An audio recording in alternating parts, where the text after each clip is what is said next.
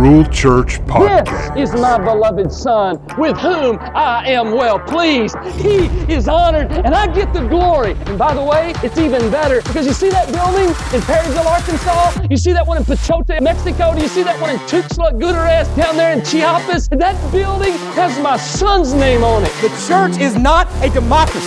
It's a monarchy.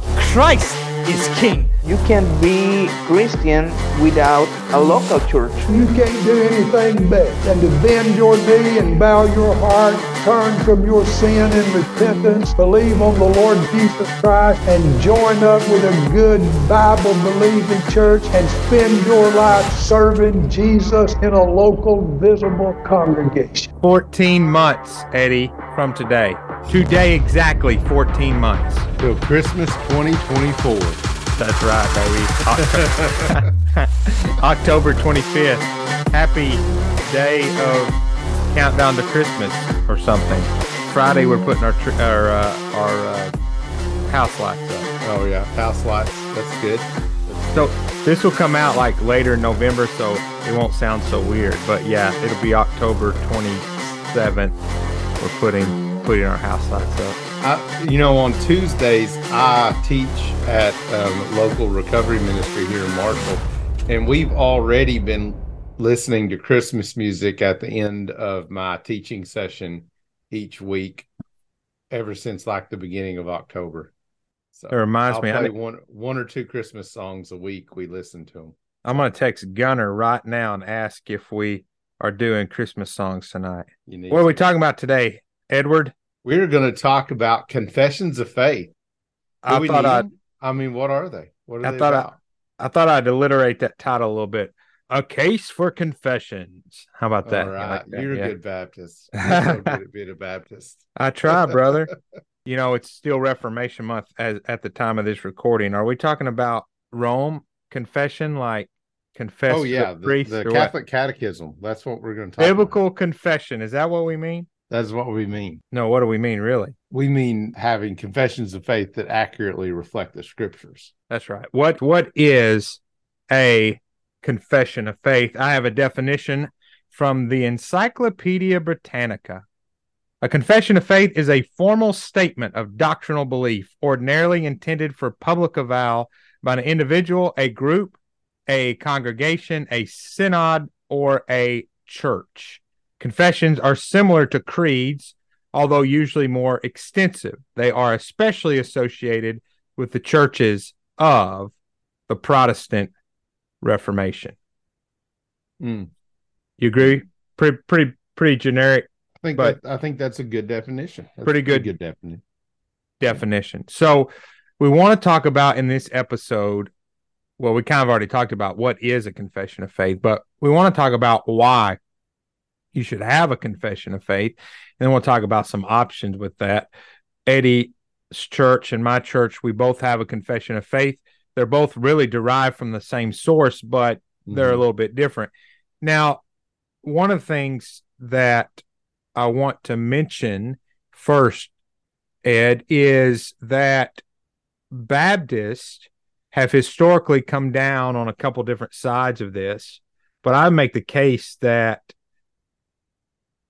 majority of Baptists have been, I don't know if it's right to say majority or not, but as well as for today, for sure, the majority of Baptists are confessional, right. even on a loosely definitional basis. Yeah, and as we talk about this, there is a little bit of an issue when it comes to the way people view subscription to a confession. And so we may get into talking about that a little bit today. By subscription, I would just mean, how do you utilize the confession? Honestly, there are a lot of Baptist churches today, and probably not just Baptist churches, that they have a confession. It's in a file cabinet somewhere. Yeah. But they don't, nobody in the church knows what's in it. And so really, I think practically, if a confession is going to be meaningful, there has to be an understanding that the members of the church know what is in the confession. They know what being a member of that church what they're confessing that they believe.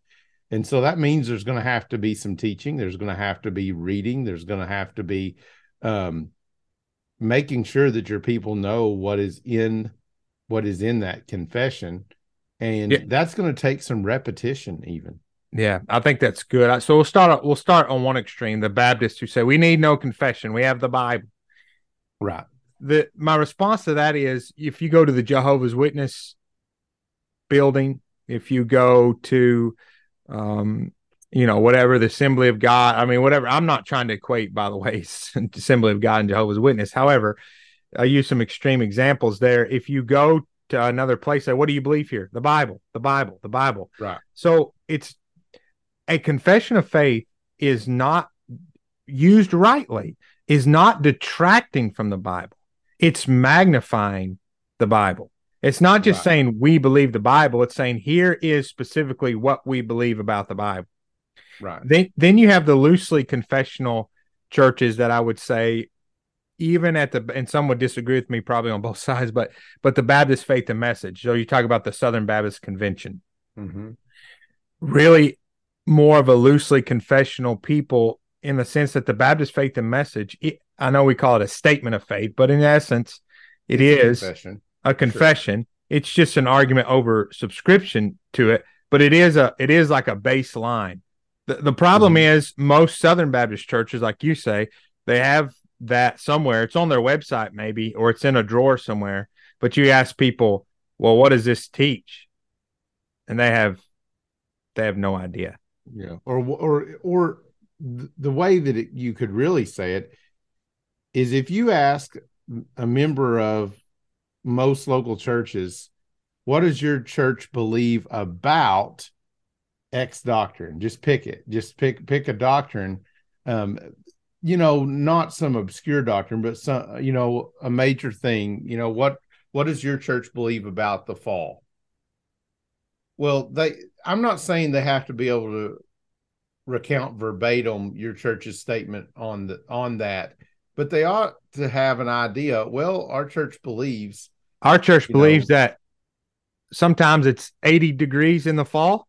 Sometimes it's 60. What does your church believe about election? We believe everyone gets to vote, Right. Yeah. Yeah, that's right. And so I think some of the issues come down to, do our people understand being a member of this church means you're saying on these issues you believe this, Yeah. And I think that it's convictional to be confessional. Hey, that sounds like a good, that's a good Baptist thing there too. It's convictional to be confessional. So I'm in Ephesians 6 right now. We're talking about the belt of truth.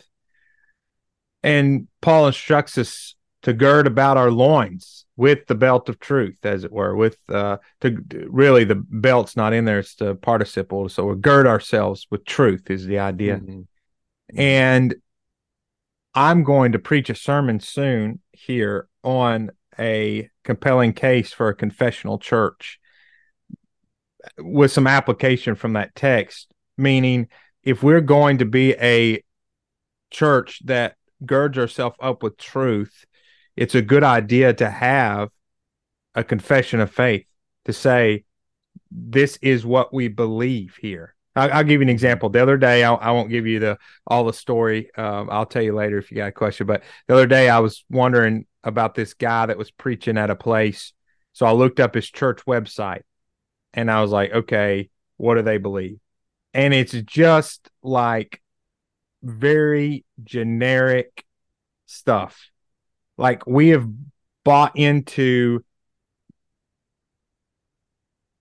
mere Christianity, like minimalism, like what is it that we can check off in that way? And we do that because we don't want to create controversy. We want to, I think somewhere along the way, the church growth gurus got into our heads where we thought, well, like, we want to be as minimalistic as possible. That way the door seems really wide, kind of like the Andy Stanley mindset, which obviously he's gone off the rails now, but there for a while, it was like he was really working to play both sides. So the conservative could claim Andy Stanley, the liberal could claim Andy Stanley. And that's like what a lot of people want to do. And I'm saying, if we're a convictional people, like if we like, hey, we believe certain truths and we think that they are important, then we're going to be a confessional people. We're not going to be afraid to say that we not only that we believe the Bible,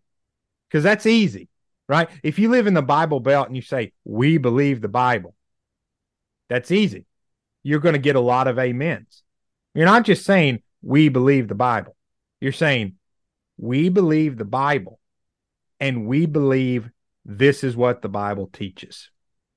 Yeah, two things I would want to say. One, we kind of talked about this even when you guys were talking about your name change in your church. You know, sometimes people will express, well, you don't want to say too much. You don't want it to be too clear, because there might be people that are like, Providence, I don't think we want to go there. No, well, no, we want people that hear the word Providence and say, I think we want to go there. Because our approach to reaching lost people isn't to draw them in, it's to go out and preach the gospel out there. And then when they're converted, they want to come and meet with God's people. And so I think sometimes with statements of faith or confessions, sometimes people are kind of like, well, we don't want to define too much because it may push people away. When I think it actually works exactly the opposite. We want to define very well who we are and what we believe, because that is going to draw people who agree with those convictions. They're going to want to be a part of that kind of church. As a matter of fact, I think in our church, we've seen that the more we've defined who we are, the more that God has drawn people that agree with us into our fellowship. Yeah, essentially with a confession of faith, you know, not only being convictional, but you're saying, hey, this is who we are. It's right. Not our desire. Let's make this clear. And I know that you agree with this. It's not our desire to be unduly confrontational. Right. We're not being mean or arrogant or rude. We really, both of our churches, we really want to be a loving and Christ-honoring church. But what that looks like is to be people of truth, children of the light. And so we say to our community and to our guests and to those inquiring about us, hey, this is who we are. This is what we believe. This is the type of church here. We have these biblical convictions. And by the way, and we'll talk about this in just a second, we're willing to be patient and we're desiring to be gracious, but we're not going to compromise. So for example, let's talk about this. Let's talk about subscription. And by subscription, we mean how serious about the confession do we need to be? So I will give two extreme categories. We've already kind of given one. One, I would say hyper-confessionalism. And the other, I would just say nominal confessionalism. That's good. Yeah. So nominal confessionalism we've already talked about, which would be what? That's we have a confession. We don't even know what's in it, and it's not going to matter to us if somebody shows up and they say, "Hey, you can't teach. Hey, man, you can't teach that in the Sunday school class." Our confession says the opposite, and they're so well. I don't care what the confession says. Yeah, you know, I don't even know what I don't even know how to. I don't know, and I'm not that concerned. Yeah. So you have. Okay, well, we have this statement of faith somewhere written down somewhere in some file in the cabinet, or we know what it is. It's the New Hampshire, 1833. It's the Baptist Faith and Message. Even people do this. It's the 1689, but we really have no idea what it teaches, but we know it's important, so that's what we say we believe. So that's nominal confessionalism. Mm-hmm. What I would define as hyper-confessionalism is, you know, trying to put the confession on the same level as the scriptures. Right.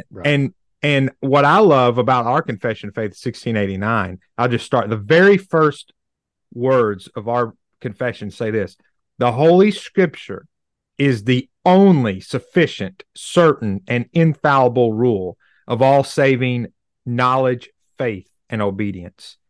That's something the Baptists put in there different than the Savoy and the Westminster Confession of Faith, just to be clear. So our confession comes out swinging. Hey, this document here, it's just a document. It points us to what's the only sufficient, certain, infallible rule. So a hyper-confessional church, I would say, is like, you would even be willing to parse the words and force yourself, like, well, I'm not sure if this says this the right way. It'd be like, oh, well, I've got to conform my understanding of the Bible now to this instead of the opposite, which is right. If I come across something, so this is our position here. If we come across something in the Bible that seems to point in a different direction than the confession, then we need to hold to the Bible, not the confession. Right. And so I'll give you our position, then you can give us yours. But our position is, it's okay to disagree with portions of the confession. Mm-hmm. But you need to understand that the elders here in the teaching of the church, it's going to be in line with the confession. So you could even have hypothetically a disagreement, maybe even a significant disagreement, so long as you understand two things. One, you're not allowed to be divisive about it. Right. And two, you need to understand and accept that the teaching and preaching ministry of the church is going to be in line with the confession. Yeah, and I think my position would be substantially the same. We would be pretty well the same. Let me ask you a question. So as far as and it may be a moot point for you, because you and Jacob may so substantially agree with the 1689 that you don't have any exceptions. But what would you guys have a position on exceptions for elders in the? Can an elder take an exception to something in the confession? Well, that goes back to what we believe about the confession, and that is, it's not. The only sufficient, certain, infallible rule is the scriptures. Mm-hmm. So in one sense, that answers the question. I'm going to go into a little more detail, but in one sense, that answers the question. The only, like, for example, it's not like asking, can you have substantial disagreements with Ephesians? You're like, no, because right. It's the word of God. The confession is not the word of God. It is an interpretation of what we believe. And there are portions in there at times we say, there's oftentimes I'm humbled and filled with awe. And I'm just like, that's worded so well, so good. There's sometimes you're like, that could be worded better. And there are portions that you'd say, I would like to add maybe a clarifying statement or something like that. But to answer your question, like, they're the only sufficient, certain, infallible rule of all saving faith, knowledge, and obedience. That's the Bible. Right. And so there's going to be portions that we say, we could word that better. Or maybe I'd add this, but to have significant, and I know that's kind of maybe just playing with words there, but to have significant disagreement, that would be an issue among, the leaders, the elders of a church. Right. Did I answer or did I punt kind of? No, I think that's good. Like you were saying earlier, if a lot of times people who want to say that we don't need a confession, confessions aren't important, they'll say, well, don't we just need to believe the Bible? We believe the Bible. Well, here's the reality. What do we believe about the Bible? All these different churches are going to say that they believe the Bible. But what we're saying with the confession is we're getting it down to something manageable to make a statement on. And honestly, if our churches had if your church as a whole had a robust enough understanding of the scriptures that you didn't need a confession, that would mean that your entire church was was far more literate in the scriptures In than heaven. even most elders and pastors are today. I mean, because you would have to have but because just your ability to handle the scriptures as a whole congregation. I mean, like you said, it'll be heaven. It'll be in eternity when we're able to not need a confession. In the Bible, I would argue in the Bible, we have little confessions here and there. You know, off the top of my head, I think about the Shema in Deuteronomy 6, or I think about 1 Timothy 3, verse 16, I think 16, 17. Anyway. Yeah, I've actually got that pulled up right here. Okay. Yeah. Philippians it says, great indeed we confess is the mystery of godliness. He was manifested in the flesh, vindicated by the Spirit, seen by angels, proclaimed among the nations, believed on in the world, taken up in glory. And Paul's saying, we confess this. That's right. We confess. Philippians 2, maybe another one, 5 through 11. But the point is, the Bible itself points to the need for confessional type statements, little summary statements. That's because the Bible is such a big book. The idea, so I want to say this very clearly. A confession of faith serves the scriptures. If you're in a church that the confession of faith is competing with the Bible, that's a problem. The confession of faith is meant to serve, highlight, shine a big light on the Bible. It's not because the Bible's insufficient that we have a confession of faith. No. We have a confession of faith to highlight the authority and sufficiency and clarity and necessity of the Bible. Mm-hmm. Yeah, that's good. But I would say this, go back. So we kind of talked about nominal confessionalism, hyper confessionalism. But I want to say this, and I think you brought this up earlier, like if your church should have a confession of faith, and it should be one that you visit regularly. Like people, I'm not saying people have to memorize it or whatever, but they understand this is what your church believes. And so for us, let me give you an example. Here's some things that we do. One, we read a portion of the confession every Lord's Day. So we just go through it. We just finished it for the first time, and we're on chapter 3 again. So we read a little section of it. The other thing is right now, which I don't know what we're going to do after this, but right now we're teaching through it on Sunday mornings during Sunday school.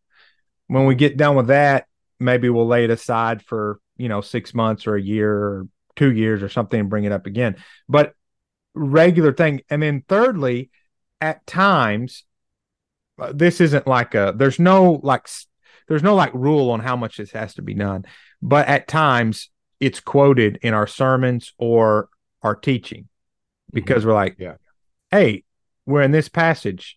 This is what this passage teaches. By the way, here's how our confession says. So we try to keep it in our people's minds. This is what we believe. This is what we hold to. Yeah. So our church's confession of faith is the abstract of principles. And so what we do is we read an article. We have an article printed in the bulletin each week, and that article gets read during the service. And then usually, so most Sundays after the service is over, we have a fellowship meal most Sundays. And then after that fellowship meal, we have another prayer meeting. And usually I will read whatever article of the confession of the abstract that was in the bulletin that week that was read in the service, and I'll make a few comments on it. And I'll read an accompanying scripture passage when we have that part of the prayer meeting. So it's not a full exposition of it, but for the people that are there for the prayer meeting, we just go a little bit into it along with having read it during the service. So that's what we're doing right now. Of course we've taught through it in the past, and I'm sure we will in the future. And the idea is you're training and teaching your people. And let me make this comment because of people who might say, we don't need that. Your people, whether you like it or not, Christians are confessional. So your people have a confession of faith. Whether it's written down or not, they believe certain things. They believe certain things about worship. They believe certain things about the Lord's Day. They believe certain things about whatever the case may be. A confessional church is seeking to embrace this reality and say, yes, we hold, and we're going to put it in writing.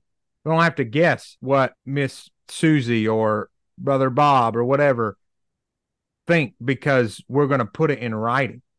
And so, for the churches to be like, hey, the Bible's enough. Amen. The Bible is enough. But the difference between my church and your church, that you don't have it written down and I do have it written down, is just that we both believe things about the Bible. Yes. It's just a confessional church is willing to put those beliefs in writing, to be transparent, and to plant your flag there and be convictional and say, hey, this is what we believe. This helps with doctrinal integrity. It helps with defending sound doctrine. It helps with defending against error. And it helps with unity. We talked about the flip side earlier. Some people don't want to put the confession, or they don't want to put too many beliefs. They just want to say, what do you believe here? Well, we believe you're saved by grace. Okay, amen. We all believe that. But what do you mean by that? We believe in the Trinity. We believe the Bible. Mm-hmm. Okay, well, that's a lot of those are good things to believe, by the way. Right. But what do you mean by those? What do you mean by those things? Right. And you say, so the point is, let me finish this thought real quick. The point is that, yes, if you put a confession out there, it can be like, some people are like, yeah, that's not us. However, you already mentioned this. The flip side is also true. Not only does a confession divide, but it also brings true unity within a body. Yeah, that's right. For us, we use the abstract principles is in our Constitution as our statement of faith. And then what we're able to do with that is we take other historic state confessions of faith and we use them as commentary to understand even broader the things that are in it. So, for example, at times when I'll be teaching on something from the abstract principles, I might go to the 1689 and say, well, this is what Baptist said in the 1689, and it might go into fuller detail on something that we have in our statement from the abstract principles. Which that's what the abstract is from. Right. Yeah.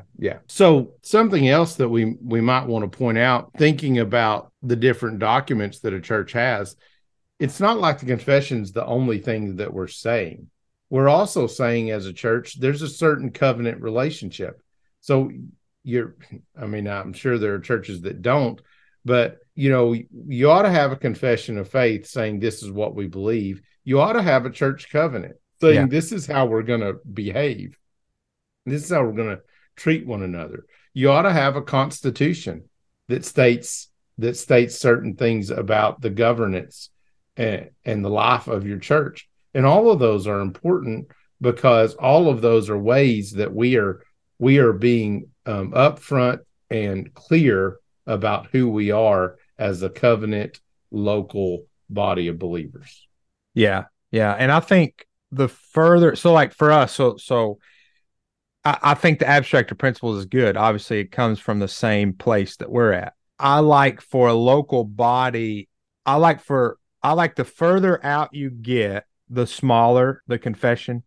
Does that make sense? So like, here's what I'm trying to say. I know you understand what I'm saying, but just so our listeners, so you get a couple of churches partnering together.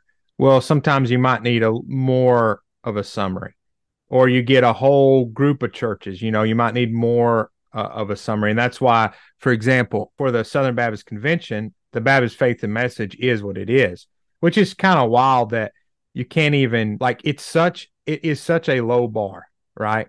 Yeah. Like it's so easy to be in cooperation with or submission to with the Baptist Faith. Like that's how can you not do that? And yet the Southern Baptist Convention can't even do that. But when it comes to a local church, I think the more, the better in a sense. I mean, obviously there's a space out there somewhere where you're like, okay, that's too much.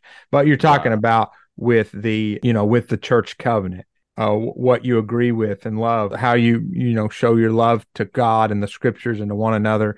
And then, of course, with a confession of faith. So my argument be like, I like for me, and I'm not like publicly disagreeing with you, brother. I'm just saying, like, I like for me an idea like an abstract for maybe a group of churches, whereas I like the 1689 more for a local church. Does that make sense? Yeah.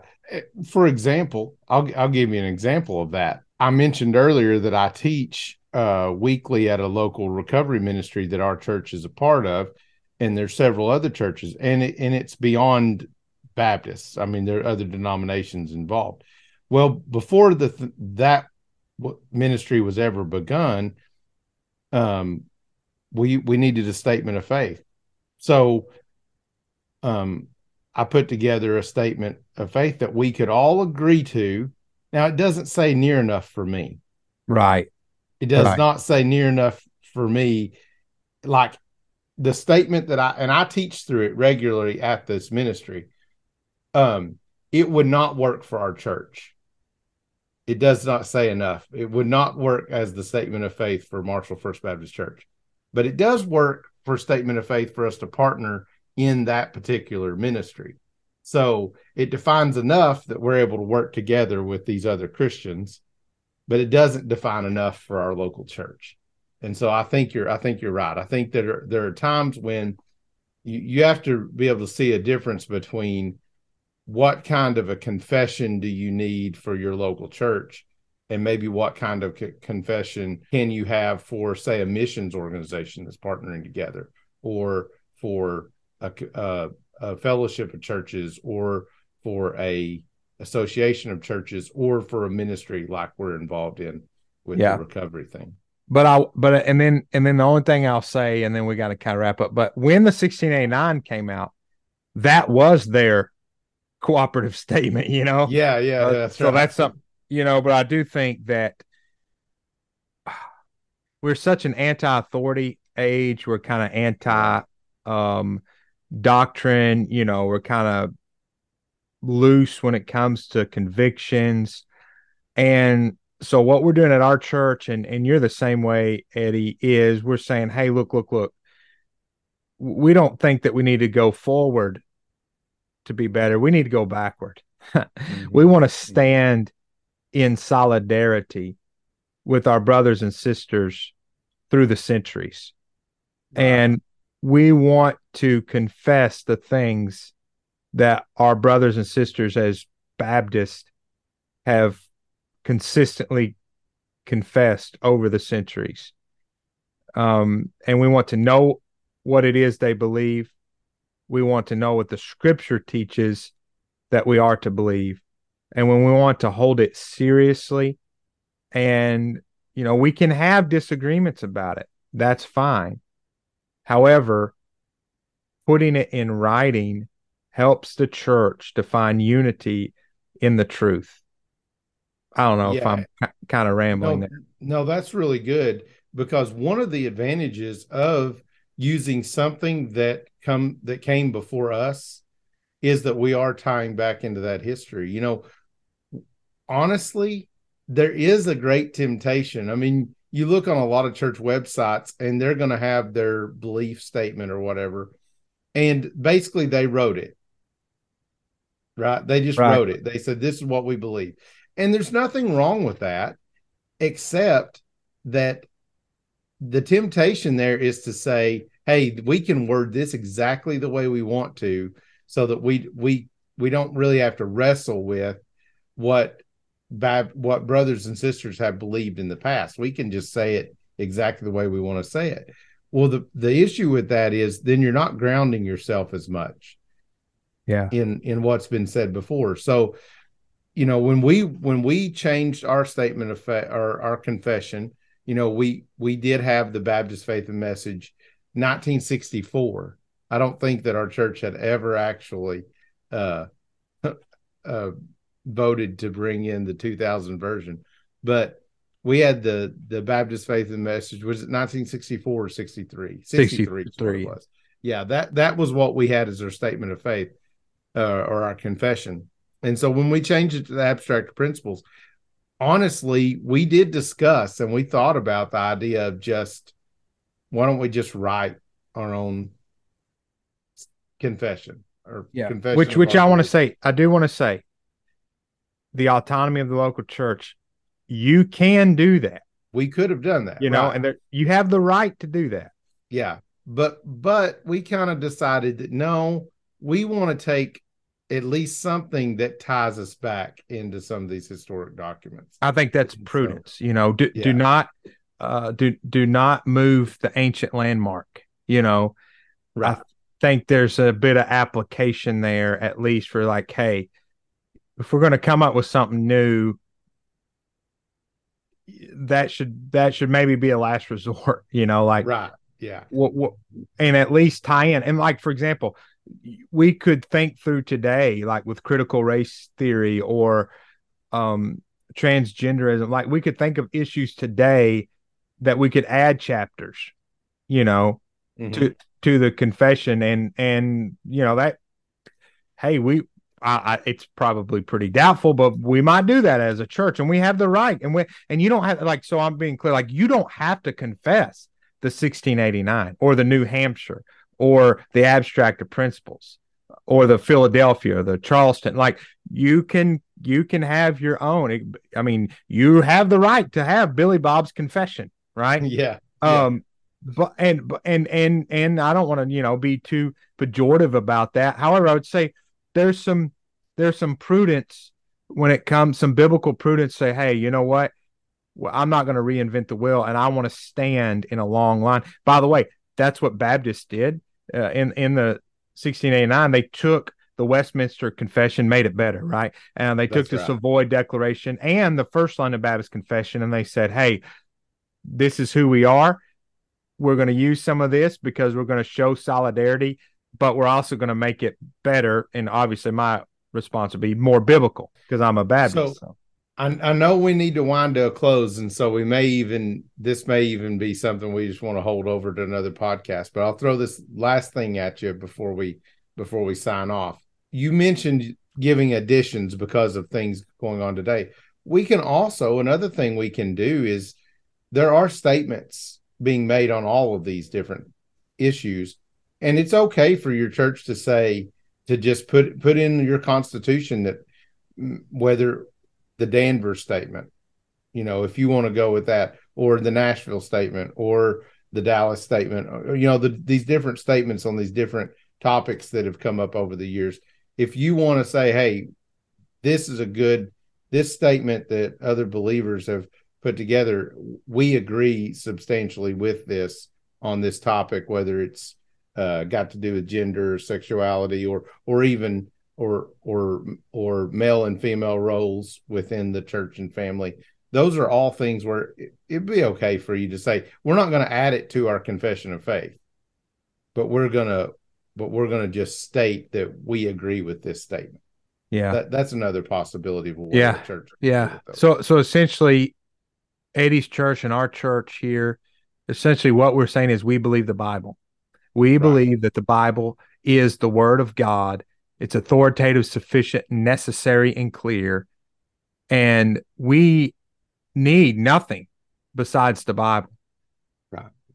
But because of fallen man and the loss, the teaching that's out there today and the falseness and even the divergent views of things, we have these confessions of faith that articulate, hey, this is actually, when we say we believe the Bible, here's what we mean. Mm-hmm. Yeah, so that's good. Well, I hope I really enjoyed this episode, brother. I really had a good time, going back and forth talking. And maybe if you have a question or comment, you'd like to send it to us. My email is quattronelson@gmail.com. So that's Quattronelson@gmail.com. Eddie, how could they reach out to you?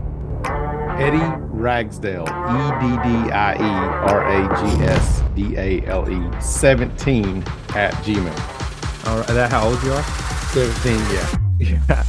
All right, brother. As always, I enjoy it. I hope that you guys have enjoyed this episode as well. I think this is coming out right before Thanksgiving, so Enjoy it. Enjoy your turkey. Yep. See you guys next week. If you really believe the church is the building, the church is the house, the church is what God's doing. This is His work. If we really believe what Ephesians says, we are the poimos, the masterpiece of God. How are you going to respond?